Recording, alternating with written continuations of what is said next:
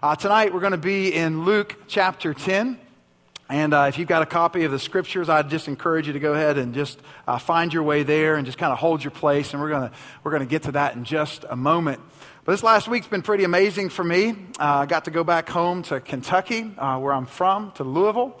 I got to see my parents. My parents still live in the same house that I grew up in. They've lived there nearly 30 years. The house actually sits just about 500 feet from my dad's family farm that he grew up on, so that's his home, and got to be back there. Went there Thursday night because my team, the University of Louisville, had a little football game on Thursday night. We played Florida State, and that went really great for a half.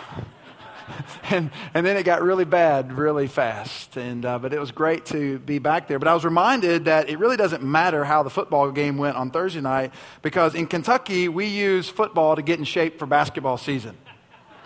Football just kind of takes up space between August and like November. And really right about now, we start to lose interest in football because basketball season is cranking up. And the Wildcats are ranked number 1, and the Cards are ranked number 8. And so we're pretty optimistic about what's going to happen this year in the Bluegrass State. And so I was just reminded that that's kind of where I'm from, and that's what it's all about. And in Kentucky, when you're a young boy and you're born in Kentucky, they do a couple things. They put a basketball in your hand and a bottle in your hand. And one of those things is optional. And it's not the basketball. The basketball is not optional. So from the time you're a little boy, you if you're able, you play basketball. That is like every dad's dream in the state of Kentucky, is that their son's going to play basketball. And so I played basketball all throughout grade school and high school, and even my first year of college, I got to play some basketball. And so now that I have kids, I'm starting to coach my kids' basketball teams. And so my oldest son is 8, so I've been coaching his team for 3 years. My youngest son is 5, and so I have decided to not coach my oldest son's team this year. I'm going to coach the 5-year-old team this year, which is going to be absolutely helter-skelter, I'm sure of it. And it's amazing to watch kids play basketball. And one of the things you want to do when you teach kids basketball is you want to start with the fundamentals. And the most basic fundamental to basketball is dribbling. You want to teach the kids how to dribble. But have you ever watched a 5-year-old dribble a basketball? I mean, what do? Man, they're just putting their head down, and they are all over the place. I mean, they're banging into each other. They're running out of bounds. They're tripping over each other. It's absolutely crazy. And so one of the things you want to do as a 5-year-old basketball coach is you want to teach the kids to get their head up. You want to teach them to get their head up because their head's down, and they're ineffective if their head is down. So you want to teach them to get their head up. So typically, you run a little drill with 5-year-olds or 6-year-olds where you line them all up in a line, and you get them to go down the baseline, dribbling the basketball. And when they get to the half-court line, you get them to keep their head up, and the coach is usually holding up his fingers, like 1 finger or 2 fingers or 3 fingers. And as the kids go by, they call out the number. And that forces them to keep their head up. And so when I played basketball all throughout high school and into my first year of college, the fundamentals were with me. I had learned the fundamentals at a very young age. But when I was in high school, our basketball team was not very good. We actually won 6 games my sophomore year, and then my junior year we won 8 games. And so we were bad, actually really, really bad. But my senior year we got a new coach, and things turned around pretty quickly. And so we had a really good season. We went to the regional tournament for the first time in our school's history. Started to get a little notoriety, enough notoriety that I got noticed enough that I got to walk on at a very small school, an NAIA school, Campbellsville College in Kentucky. And I got to walk on and basically ride the bench for the Campbellsville Tigers. It was awesome. And I'll never forget my first pickup game. We're out there playing, and I don't know these guys, and I'm nervous, and so I'm just trying to stay with my guy. And so the whole time I'm keeping my head down because I'm just looking for my guy. I'm not keeping my head up, just keeping my head down, watching my guy. And so I remember this one particular play. My guy kind of runs under the basket, and he's curving out around this way. And so I'm just trying to follow him. And as he curves out this way, I turn around. And I've still got my head down, and as I turn around, the best player on our team, he was on my squad, he says, "Aaron, get your head up." And so the moment I got my head up, I see this very large man flying through the air. His knee was level with my eyes, and he dunked on me. like rattled the rim, dunked on me. His knee hit me in the nose and bloodied my nose. No, you're not empathizing enough there. I can't tell you how humiliating it is. Here I am, a freshman. I'm trying to make the team. And I keep my head down, and I turn around, and this guy dunks on me and bloodies my nose. Why? Because I forgot the fundamentals. The most fundamental thing in basketball is you keep your head up. You are aware of your surroundings so that you can move the ball, so that you can move, so that you can keep track of your defensive guy, and so that you don't get dunked on.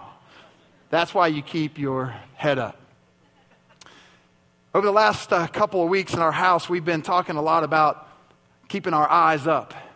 And we're reminded tonight, even through these stories, that some of you walking through these doors and you've just got some horrific things that you've been walking through and walking with. Some of you are facing insurmountable odds right now. And the world is coming at you from all angles. And so we've been reminded over these last couple of weeks that we need to keep our eyes up on Jesus. And we were reminded from our pastor that in 2 Chronicles, King Jehoshaphat was facing obstacles. They were coming at him from all angles. And when Jehoshaphat was at the end of his rope, when he did not know what else to do, he knew of only one thing that would work, and that was to keep his eyes on God. It says in 2 Chronicles 20, it says, "For we are powerless against this great horde that is coming against us. We do not know what to do, but our eyes are up, and our eyes are on you." Here's what I want you to do tonight. I want you to be a part of the illustration. I'd like to say, everybody, just take your head and look down. Just look straight down. And when you look down, what do you see? You see yourself. You probably see your feet, your lap. You might see a little bit of the person next to you, but primarily you see yourself. Now, look up. Look at me. What else? What do you see? You see me? You see the stage? What else do you see? You see other people. See, here's the amazing thing tonight. When our eyes are up on Jesus, we gain peripheral vision. When our eyes are up, we see everything that is around us. And when our eyes are up on Jesus, we see that the people that are around us are a part of the mission that Jesus has called us to be a part of. So, man, this is why the church is rendered ineffective sometimes, is because we keep our head down as a church. The church is keeping its head down, and we're worried about our thing, our program, our deal, our life. When the church gets its head up, guess what it sees? It sees its city. It sees the people around it. It sees everything. So several months ago, we as a church, we said, listen, we want to make sure that our church, the trajectory of our house, that it's focused on this city. And we said, listen, we love Atlanta. We said this church, this house, Passion City Church, loves Atlanta. And so 10 months ago, we started the Winsome series, just encouraging our house to pray for people who need Jesus. And so we put the wall out in the oval, the Jesus is Life wall. And we asked people to take a light bulb. And we asked people to begin praying for people in their lives who need Jesus. And man, praise God today that since we started that series 10 months ago, 500 people have given their life to Jesus. Absolutely amazing. Absolutely amazing. But here's the thing today. We are so grateful for those 500 people. We got to hear 5 of their stories tonight. We're so grateful for that. But here's the thing. Atlanta is a lost city. As Brad mentioned, I plant churches for a living. I work for an organization that plants nearly 1,000 churches a year all across North America. We've got a guy here in Atlanta that does some research for us. He lives in Midtown. And so I just talked to him this week and I said, hey, tell me a little bit about the situation in Atlanta. In particular, tell me about the inside the perimeter situation. And he says, well, Aaron, when we started our research a couple of years ago, we started with the normal premise that 70 to 80% of the inside the perimeter population is lost. He said, but actually when we did our research, our verifiable research, here's what we found. He said, we found out that 92% of people who live inside the perimeter don't go to church. They're unchurched. And he said what we also found and what we also believe in our anecdotal evidence, meaning what we feel, what we experience, is that the number is somewhere closer to 95% inside the perimeter that are unchurched and don't go to a church anywhere and presumably don't know Jesus. And so the task is fairly overwhelming here. One major denomination at one point in the 50s, 60s, and 70s, they had nearly 300 churches inside the perimeter. Today it's down to like 37 churches in that particular tribe of churches inside the perimeter. And so Atlanta needs Jesus. And because Atlanta needs Jesus, Atlanta needs Passion City Church. But it needs Passion City Church with its eyes up, looking out, meeting the needs of the people around it. That's what Atlanta needs today. And that's what we're praying for today. My family, we just moved to Atlanta. We've been in the area for 4 years, but we just moved to Midtown at the beginning of the school year. And we bought a house in Midtown. We're loving it. And I mean, we love everything about Atlanta. We've just embraced it full on. We lived in New York for 9 years. New York is gone. Now we live in Atlanta. And so for better or for worse, we've embraced the sports teams here. So we are Hawks fans, Falcons fans, Braves fans. We're there. Take our kids. We got the T-shirt. We do the whole deal. We live really close to the High Museum and the Symphony. And so we're there. We love everything that Atlanta has to offer. We live right across the street from Merrimack's, and we live right next door to Krispy Kreme. And so it does not get any better than that in Atlanta. And so, man, we're just loving Atlanta. My kids, man, they love Atlanta. We were living in a subdivision up in Alpharetta before we moved down. And last year when they went trick-or-treating, I mean, it took a long time to kind of get around to those houses in Alpharetta. And it took a lot of work. And so the other night we went trick-or-treating here, and man, they hit 10 houses in the time that it took them to hit one up in Alpharetta. And so my kids are loving Atlanta, and they're loving living in the city. But Atlanta needs Jesus. And Atlanta needs us to keep our eyes up and be a church for Atlanta, a church that is embracing the people of Atlanta. So, again, 10 months ago, we asked you guys to grab a light bulb and begin praying for people in your sphere of influence who needed Jesus. People that are your coworkers or classmates, people that are in your family, people that are your neighbors. And again, praise God, 500 people have already responded to Jesus. But here's what I also know today. I also know that there are thousands of you who took light bulbs and nothing has happened. Nothing has happened. And there's probably one of 3 stories with your light bulb. For some of you, you took the light bulb and you're still praying fervently. You're still hoping, you're still believing, you're still praying that your person is going to come to faith in Jesus. And so you're still tracking. For some of you, the light bulb is out of sight, out of mind. You took the light bulb, you had great intentions when you took the light bulb, you stuck it in the cup holder in your car, then you moved it to the glove compartment, and then you took your car to get detailed, and they threw the light bulb away, and so that was kind of the last time you thought of the light bulb. And then there's kind of another crew here tonight, I would imagine. You took the light bulb, you prayed fervently for a couple of months for the person, and all you saw in their lives was maybe them moving further away from Jesus, not closer to him, and you got discouraged. And you started to wonder, is it worth it? Should I just give up hope now? Is anything good going to happen? I don't know whether I believe it's possible for this person to come to faith in Jesus. And so for you, you're now filled with doubt. And you're wondering if anything great is going to happen and if it's possible for Jesus to save that person. And so tonight what we want to stand on is we want to still believe for the light bulbs. We still want to believe that the same Jesus who began a good work in us will be the same Jesus that's faithful to complete that work. The same Jesus that got you out of your seat and brought you down here to grab that light bulb 10 months ago is the same Jesus that still is watching over the person that you're praying for, is still believing for the person. It's his desire that none would perish, that all would come to faith in Jesus. That's his desire. So he's still believing that. And tonight, we just need our faith lifted a little bit to believe that same Jesus who said, I'm going to build my church, the gates of hell are not going to prevail against it. We just need our faith lifted a little bit tonight to believe that same Jesus is in charge tonight. And he wants to do something amazing in you. So have hope tonight.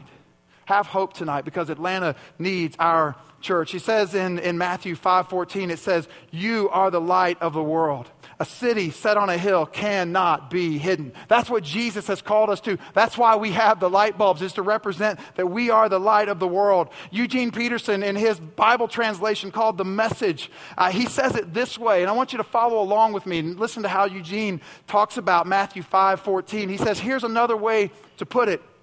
He says, you are here to be light, bringing out the God colors in the world. God is not a secret to be kept. We're going public with this, as public as a city on a hill.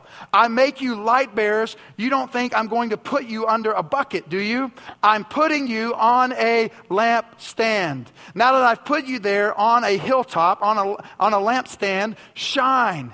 Keep open house. Be generous with your lives. By opening up to others, you'll prompt people to open up with God. Let me read that again. Let's believe it tonight. By opening up to others, you'll prompt people to open up with God, this generous Father who is in heaven.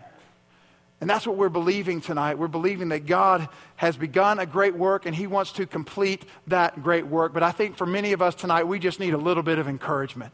We just need a little bit of encouragement that God is at work and He has our best intentions in mind and He wants to work in the lives of the people that are all around us. And He wants us to ultimately go the distance with people. He doesn't want us to give up on people. He doesn't want us to stop believing for people. He wants us to go the distance with people. And in Luke chapter 10, we see that Jesus encounters this man. This man is a lawyer. He's not a government lawyer. He is a religious lawyer. He knows the law inside and out. Now, Jesus in Luke chapter 10, he's been out preaching on the countryside. And in Luke chapter 10, where we pick up the story, we see that Jesus has now sent His followers out 2 by 2 all across the countryside to announce the kingdom of heaven, to announce that the kingdom of God is at hand. And as they're out there, by the time we get to verse 25, we see that Jesus has this encounter with this lawyer. And a lot of times what the religious people did, what the religious lawyers, the Pharisees, what they tried to do is they tried to catch Jesus in something that would prove that He is being blasphemous, and something that would prove that He is breaking the Jewish law. And so that's what this lawyer, that's what his intent is. He's trying to figure out if Jesus is crossing the line. And so here's what I want to do. I just want to work through the Scripture tonight and let the Scripture speak to us. So in verse 25 of chapter 10 of Luke, here's what it says. It says, "And behold, a lawyer. He stood up to put Him to the test," to put Jesus to the test. He was looking to catch Him in a contradiction. And here's what He said to Jesus. He said, "Teacher, what shall I do to inherit eternal life?" And He said to him, "What is written in the law? How do you read it?" The lawyer answered, "You shall love the Lord your God with all your heart and with all your soul and with all your strength and with all your mind. And you should love your neighbor as yourself." And He said to him, "You have answered correctly. Do this and you will live." But in verse 29, the lawyer, desiring to justify himself, said to Jesus, "And who is my neighbor?" And right then and there, the guy's trying to turn the story on Jesus, and he's looking for Jesus to give him a letter of the law type answer, for Jesus to tightly define who his neighbor is, because in the Jewish custom, other Jewish people were neighbors with each other. Jews were neighbors with Jews. They were not neighbors with anyone outside of the faith. And so everyone else were foreigners, but Jews were neighbors with Jews. And so to say anything else would have been very contradictory and would have been unheard of. And so that's where the lawyer is trying to push Jesus. So he's trying to justify himself, trying to push Jesus into saying something and trying to get Jesus to give a narrow answer for who his neighbor is. But then Jesus responded in verse 30. He said, Jesus replied, "A man was going down to Jerusalem." So he's starting to tell a story. Going down from Jerusalem to Jericho. This would have been very well known to this lawyer. He would have known this pathway from Jerusalem to Jericho. He would have known that robbers typically hung out there trying to rob the rich people who traveled that very familiar pathway. And so Jesus was using something that this guy understood. And here's what he says. As he traveled this road from Jerusalem to Jericho, he fell among some robbers who stripped him and beat him and departed, leaving him half dead. Now, by chance, a priest, and the priest was one of the highest ranking Jewish officials. He was the top leader of the Jewish faith. He knew the law inside and out. It says, by chance, a priest was going down that road, and when he saw the man, when he saw him, he passed by to the other side. It says, so likewise a Levite. Well, the tribe of Levi, the Levites, they were the servants of the temple. They were a little lower ranking than the priests, but still, nonetheless, they knew the law. And it says, so likewise a Levite, when he came to the place and saw him, he passed by to the other side. And here's where the story gets very interesting. Verse 33. Jesus says, but a Samaritan. I want us to stop right there. Now for us, when we read this, that really doesn't strike us as being odd. And the reason it doesn't strike us as being odd is because we don't necessarily understand the cultural context. We don't understand the cultural dynamic. But to kind of get the full weight of Scripture sometimes, you need to understand the cultural dynamics that's going on here. And the bottom line is Jews and Samaritans hated each other. It went all the way back to the 400 years before in the Babylonian captivity. The Samaritans, they intermarried. The Jews remained pure. And from that point forward, they did not like each other. And so they actually loathed each other. They did not get along. So the fact that Jesus was introducing a Samaritan to the story was going to be unheard of for this Levite, for this man, for this Jewish man, this lawyer. I was trying to think in terms that we might understand today, and kind of in serious terms. I was thinking, the relationship between Israel and Palestine right now, very contentious. We understand that is a very contentious relationship. But even more so, I was trying to get real practical because we're in the South tonight, and I was trying to think, what would we understand? And we probably understand that we don't like our rival team. So if we're like a Georgia fan, we don't like Tech or whoever else the rival is. And so we have it. There's a animosity that exists there. And that's the same type of feeling that Jesus is trying to convey here. I was thinking about how to put this kind of in Auburn terms. And I was thinking it would kind of be like our pastor who loves Auburn and is with the Auburn team a whole lot. Our pastor who is an Auburn fan. It'd be like our pastor inviting Harvey Updike over for dinner. Now, Harvey Updike, so it's not going to happen. Harvey Updike is the guy who's the Alabama fan who poisoned the trees at Toomer's Corner. And so he's probably not getting invited to Christmas at any Auburn fan's house anytime soon. And for Jesus, it's a big leap from Harvey Updike to Jesus, but hang with me. But Jesus was throwing this Samaritan into the story to prove a point. He's throwing him into the story because the last thing that this Jewish lawyer thought is that a Samaritan would enter a story about God and that the Samaritan could be the hero of the story. That's the last thing that he was thinking because of such animosity there. So Jesus introduces this Samaritan. And then here's what he says about this Samaritan. He says, then as he journeyed, he came to where he was. So this Samaritan journeys along. He comes to where this man who has been beaten, he comes to where he was. He saw him and he had compassion. He went to him, he bound him up, bound his wounds, poured oil on him and wine. Then he set him on his own animal and brought him to an inn and took care of him. And the next day he took out 2 denarii and gave them to the innkeeper. He said, take care of him, and whatever more you spend, I will repay you when I come back. And if you have a scripture that you can underline those words right there, underline those words, when I come back, because they're going to be very important here in just a few minutes. He says, I will repay you when I come back. In verse 36, Jesus asked, which of these do you think proved to be the neighbor to this man who fell among the robbers? And he said, the lawyer said, the one who showed him mercy. And Jesus said to him, you go and do likewise.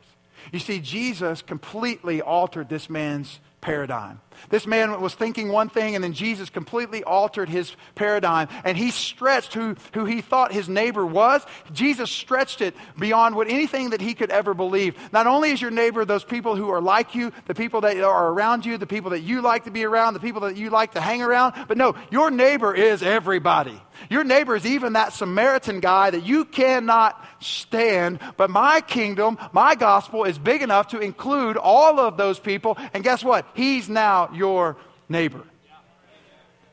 It's interesting. I shared this in the first 2, so I'll share it with you guys. Do you remember this little nursery rhyme that we shared with kids early in Sunday school? I mean, especially if you're like me and grew up in the Baptist church, you probably did this. If I do this, does anybody know what I'm dealing with here? All right, so if you didn't do this, tonight's your night because we're all going to participate together. This is an all skate, and so you get to put your hands. So just take your hands like this, put it together.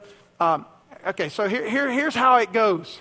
It says, here's the church, Here's the steeple. Open the door and see all the people. You know what's awesome about that? That is horrible theology. Absolutely terrible theology, because here's what that teaches. It teaches that the church is in here.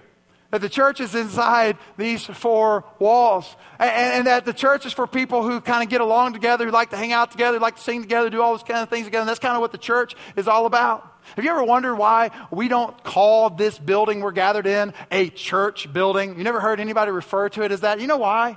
Because we don't want you to think for 1 second that the church is in here. Yes, the church gathers here on Sunday. We gather to edify. We gather to encourage. We gather to be lifted up. But guess what? The church is gathered so it can be scattered, so that it can be a light to this city and the world everywhere that you go throughout your day. Churches who have bought into this theology and this mindset are churches that are near death today. Because every time your eyes start to go down to yourself, you start to look inward, you've lost your peripheral vision. And you don't see the people around you. And that's not the heartbeat of God. It's not the mission of God.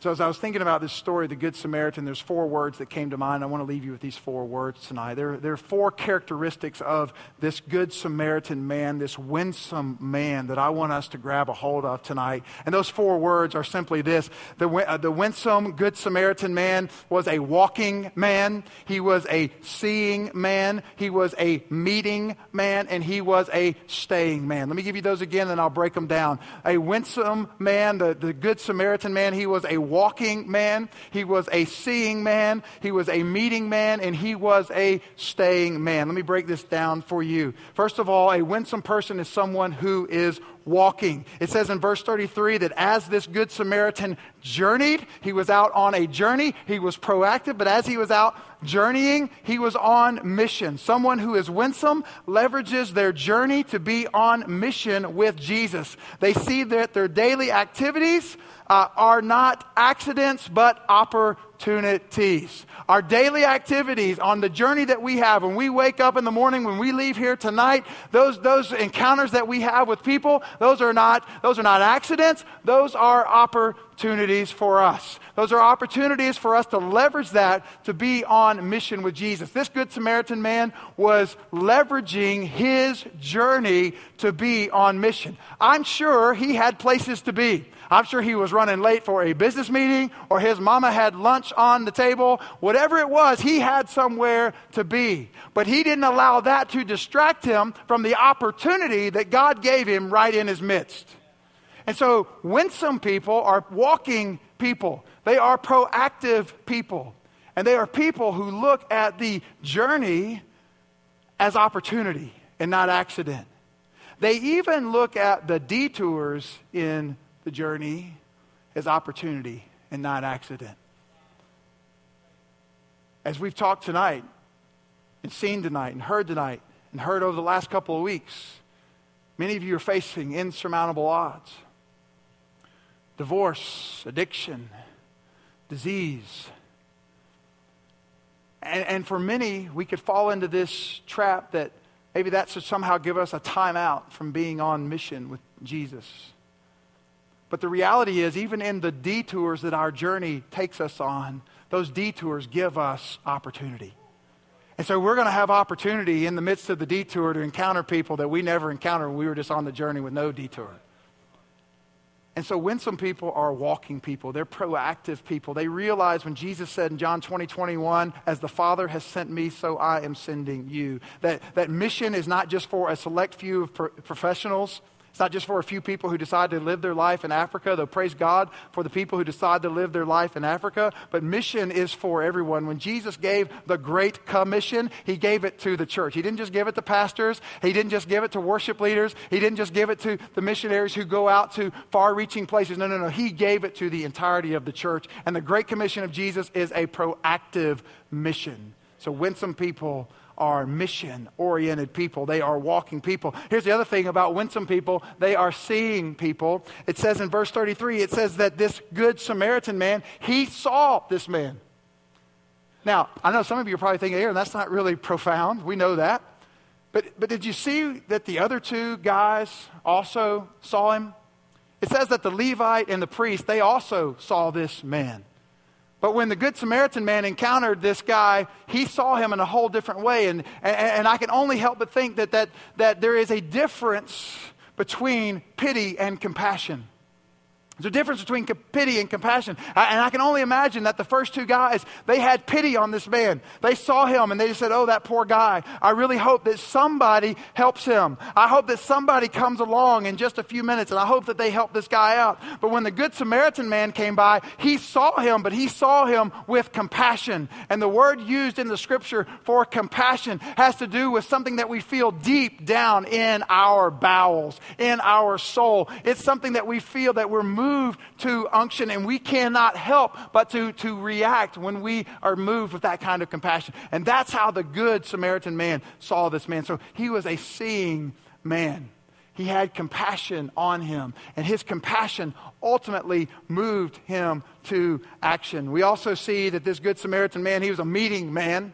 He was a meeting man, meaning he was going to meet this guy's needs. Now, this guy had just been beaten up. He'd just been bloodied. So not only was it going to be inconvenient for him to stop and help him out, but it was going to get messy. And here's the amazing thing about dealing with people. People can be messy. I mean, if you've ever had a mother-in-law, you know that people can be messy. Just kidding. That didn't land too good. All kinds of people can be messy. Ministry is messy. I love my mother-in-law, by the way. Ministry can be very messy. And a lot of times we just kind of want to take a step back from the messiness and we just rather not get involved. But anytime we get involved with people, it's going to be a mess.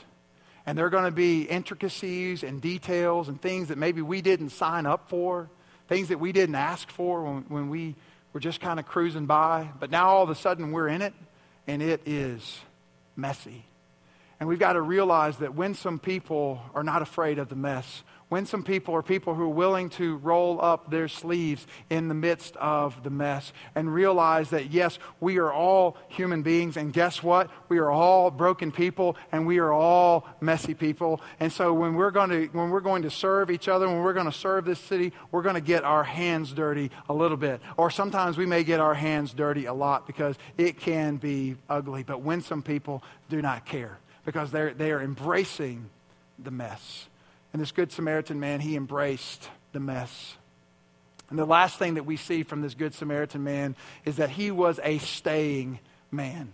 He was a staying man. Did you see what happened here with this Good Samaritan man? It says in the scripture, it says he took care of him. He went to this man and he took care of him. He bound him up, bound his wounds. He poured oil on his wounds. He poured wine on his wounds. He bound them up. Then he took this man and he took him and put him on his animal. And then he carted this man off to an inn. And he said to the innkeeper, here is 2 denarii, which a denarii was a day's wages. So 2 days' wages he paid to this innkeeper, probably enough, most scholars believe, to keep the guy there for 24 days. He said, here's 24 days worth of care. Please take care of this man. Listen, if he requires longer care, guess what? I'll pay for that too. Because here's the deal. I'm going to leave for a little while and I'm going to make sure his needs are taken care of while I'm gone. But guess what? I'm going to come back. And I'm going to make sure that this guy gets back on the right track. And here's what happens. When some people are in it for the long haul, they don't give up on people. They don't think that their job is done just after the initial encounter. No, they are in it for the long haul. And this Samaritan man said, listen, I'm in it with you.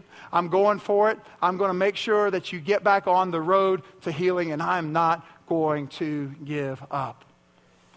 And as I think about this idea of a winsome person being someone who is a staying person, someone who doesn't give up, someone who doesn't throw in the towel, I'm like, where does the ability to do that come from? Because, we all get tired. We all get frustrated. We all want to give up. And sometimes it is maybe just better off in our minds just to kind of move on. But where does a winsome person get the idea that they can just kind of stay in for the long haul? Well, they get the idea from the gospel. They get the idea that when Jesus met us in the midst of our brokenness, Scripture tells us that we were dead in our trespasses. Translated otherwise, we were utterly hopeless in our trespasses. And even in the midst of our trying to rectify things with God and trying to gain approval with God, God still pursued us. And guess what? It says in Ephesians chapter 2 that God saved us through the person of Jesus, even when we were dead in our trespasses and sin. He pursued us in the midst of our ugliness. He pursued us in the midst of our messiness. He pursued us in the midst of our brokenness. He pursued us in the midst of our failure. He pursued us when we let Him down. He pursued us when we said we don't want to be around you anymore. He pursued us when we were ugly, when we were running far from Him, when we didn't care for Him. He still pursued us. The gospel is a gospel of staying. Jesus stayed. And He met us in the midst of our greatest need. Not because of anything that we did, but only because of His relentless grace that never gave up. That sought us in the midst of our need. As I mentioned earlier, briefly, for 9 years we lived in New York City, and I helped start a couple of churches up there, and pastored one of those churches for a little season, and it's absolutely incredible the types of people that you meet in New York. And so I met a guy named Kevin while I was living in New York. And it's interesting, the journey that took us, Carmen and I, to meet Kevin.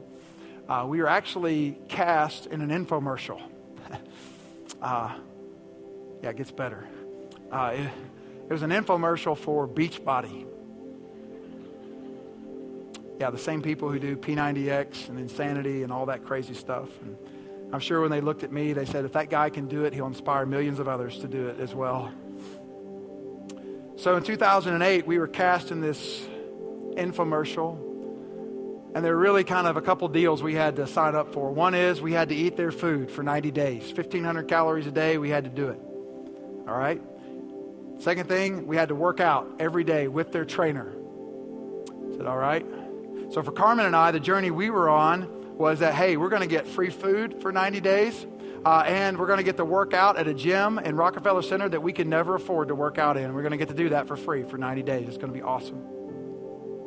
But what Jesus had in mind was that there's going to be another reason why we got into that crew. There's a guy named Kevin. And Kevin was tall like me, and so tall people in group exercise classes, they tend to hang out in the back. Because they're hoping they can just kind of hide out and mask their awkwardness. And because you don't want to see me move in that kind of class. So Kevin and I were hanging out literally on the back row and just trying to get our awkward selves through the movements in this particular class that we were in. And so as we got to know each other and meet each other and talk to each other, we decided it'd be cool to hang out a little bit after class one day. And so Kevin and I started hanging out, got to hear his story, and Kevin's about my age, and so it was amazing to hear his story because he just had a completely different path than I'd had. Kevin had been married twice, had a few kids. He had walked out on the marriages and walked out on his kids. He'd worked a lot of different jobs and never really able to kind of string it together. Though if you saw Kevin, you'd think, man, this guy's really put together. He's a sharp guy, articulate guy. You just think he's got it all together. But the inside of Kevin was telling a completely different story. So Kevin and I would meet with each other from time to time. And after a few meetings, I just began to kind of put it out there and share the gospel with him. And every time I'd share the gospel with Kevin, he would just absolutely reject it. And I remember one particular time we were in our office, my office at 27th and Broadway, and we were up there, and Kevin was kind of laying out all the tragedies of his life, and And I just didn't know what to do anymore. And I just started pleading with him. And I remember the veins in my neck just kind of popping out as I pleaded with Kevin to give his life to Jesus. And Kevin just put his hand up and said, I don't need Jesus. I was frustrated, kind of ready to throw in the towel. Kevin and I kind of went our separate ways, and we'd text every now and then, but there were several weeks where I really just didn't communicate or hear from Kevin. And one day I get a phone call from Kevin's number, but it was Kevin's mom on the other end. She says, Aaron, Kevin has gotten into some trouble, and he's actually in jail right now. And there's really only one person in the world that he wanted me to tell that he was there, because he figured there was really only one person that would care. And she asked if I would go visit him or talk to him. So I went down to the holding place there in Manhattan and couldn't get in. There's all kinds of circumstances why I couldn't get in. And so I kind of backtracked, and they ended up taking Kevin out to Rikers Island, which has probably got to be the scariest place in North America. That's the prison island that you fly over when you're flying into LaGuardia. So they took Kevin out there, and we arranged a way to have a phone call. So I talked to Kevin, just encouraged him. Again, asking him to place his faith in Jesus, and he just wouldn't do it. And I thought to myself, I said, how bad does it have to get for you to place your faith in Jesus? Nonetheless, he didn't accept Jesus. Several months later, Kevin was released from Rikers and called me up and said, hey man, love to get together. And I just kind of said, hey, I don't have time to get together, but I'd love to set up a meeting with a friend of mine. So there's another pastor on our team, and I set he and Kevin up to have a meeting, and quite frankly, in my mind, I was just done with Kevin. So set up this meeting. Kevin and my friend, they get together, and the Holy Spirit moved in that meeting between those two in a way that it had not moved in our previous meetings. And in that meeting that day, Kevin gave his life to Jesus. And he moved from death to life. He moved from placing his sole hope in himself and what he could do to get himself out of his jams, and he moved his hope into Jesus.